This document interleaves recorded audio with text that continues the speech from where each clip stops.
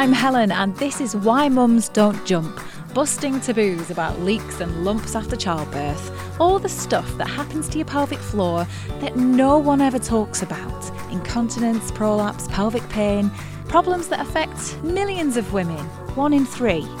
I'm one of them. I have a prolapse. My pelvic organs fell out of place after the birth of my second child 5 years ago. And if you told me then I'd be speaking about this stuff out loud, I would have told you to give your head a wobble.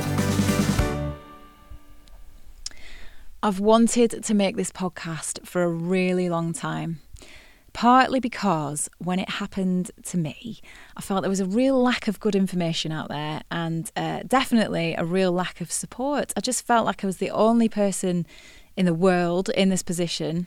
And now, of course, I know that I'm really, really not. So this is about trying to change things a bit, take away the shame, end the stigma, find recovery or find acceptance. Over the next few episodes, I'll be speaking to some of the amazing professionals who live and breathe pelvic floors and to other women with broken bits, because hearing their experiences is one of the things that has really helped me to come to terms with mine.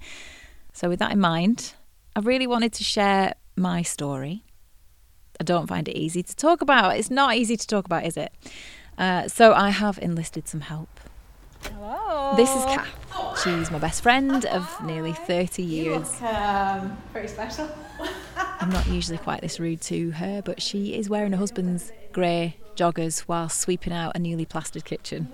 We'll go for the red. Do you like red? I met Kath at school and you know that friend that you can ring in the middle of the night when your boyfriend's dumped you, or they'll tell you straight up if your bum looks big in this? Well, that's Kath. And she's the perfect person to give me the kick up the ass that I need to get started. Do you remember when I told you I wanted to do a podcast about fannies? Do you remember that? I do remember that.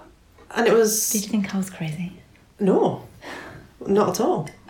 Why? People do podcasts about stuff that's important to them, right? Yes. And this is hugely important to you. Yeah. I still don't like the word fanny, but, you know. What would you prefer? I don't know. Vulva. I would actually prefer that. Would you? Yeah. Okay. I'll bear that. Noted. I'll bear that in mind. Yeah. Why is it so important to you? Because it is life-changing. Like, it just changes everything about who you are, how you live your life, how you parent, how you move every day. Every thought is about, is this going to make it worse? And I just think so many women are living with this stuff in complete isolation because nobody talks about it. Okay, so we haven't even talked about what it is yet. Okay. Which is interesting though, isn't it? Well, exactly, because it is really hard to find the words. Yeah.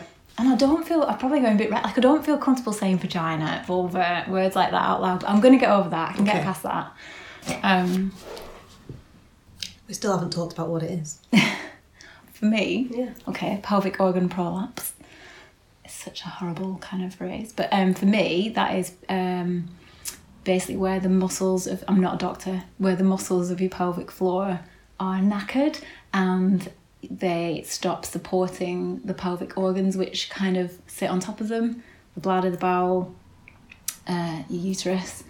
And so those things kind of fall into each other and come out of position. Because I remember the actual point at which it happened. Yeah. So it didn't happen straight away. No. After birth. No. So I had bad tear after Ollie had a third degree tear. So I had surgery for that. And then it was 17 days later, to be exact. And 2 things had happened. I'd lifted up Eva, my toddler, and then I had strained on the loo to do a poo, which is always fun after you've had a baby at the best of times. Always happens after you've had a baby. Yeah. And before you have them, actually. Yeah, all of that. And I was rushing to get back to screaming baby, and then within minutes it just felt like a lump in my vagina. So you can actually feel something. You know, like when you lose, if a tampon's coming out. Yeah. And you just like, it's like a bulge thing. Yeah. Because, I mean, nothing felt right down there anyway, right? I couldn't sit down without a pillow because of the tear anyway. But then this was different. And I remember going upstairs, getting a mirror, having a look. Honestly, don't think I have ever in my life looked at my own vulva before then. Did not even know that's what it was called. So I could see that it did not look right, but I didn't really know why it didn't look right. I couldn't put my finger. So Google images. Wow. Can you imagine? Because I didn't have the words. Because I never this like prolapse. What was that? And that was not on my radar at all. No one had ever. I never knew that was a thing. No, I don't think actually I remember anybody mentioning it to me. So kind of hit on that after a while. Yeah. And I get, oh, well, that was it really. I was still under the care of the midwife, so I texted her. And in that moment, you're like, I'm reading what this is. My insides are falling out. I'm this far off calling an ambulance because that's what, if that feels quite bad, right? So anyway, didn't call an ambulance. I guess that would have been really embarrassing. But I'm sure people call ambulances for worse things. That is true.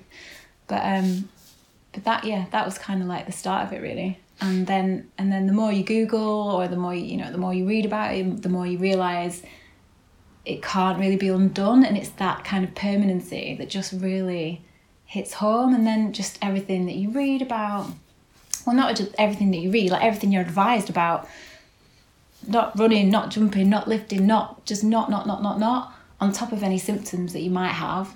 My symptoms aren't that bad. A lot of people get really bad incontinence, really bad pain.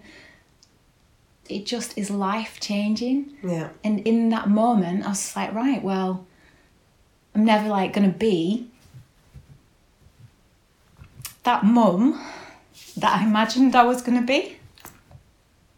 And I just kept thinking about, we would always go on holiday to Cornwall, and my mum and dad and me and my brothers would always be playing on the beach in the evening, just like rounders and piggybacks and throwing each other around and stuff. Oh, sorry. It's okay. And I just thought, like, that will never be me. And I won't be me anymore, and I won't be the mum that I want to be.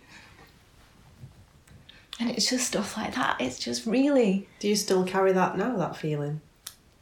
Yeah. I have to say, in the last couple of years, I'm feeling much better about it because I've started talking about it. Yeah. And I started my Instagram page, and I've met other mums who have it. Yeah. And I'm coming to understand that all that kind of don't do this, don't do that, don't do this, it's not as simple as that. And actually there are ways to get back to doing that stuff, because it is that balance, isn't it, of like what you need to do in your life between like calculated risks kind of thing.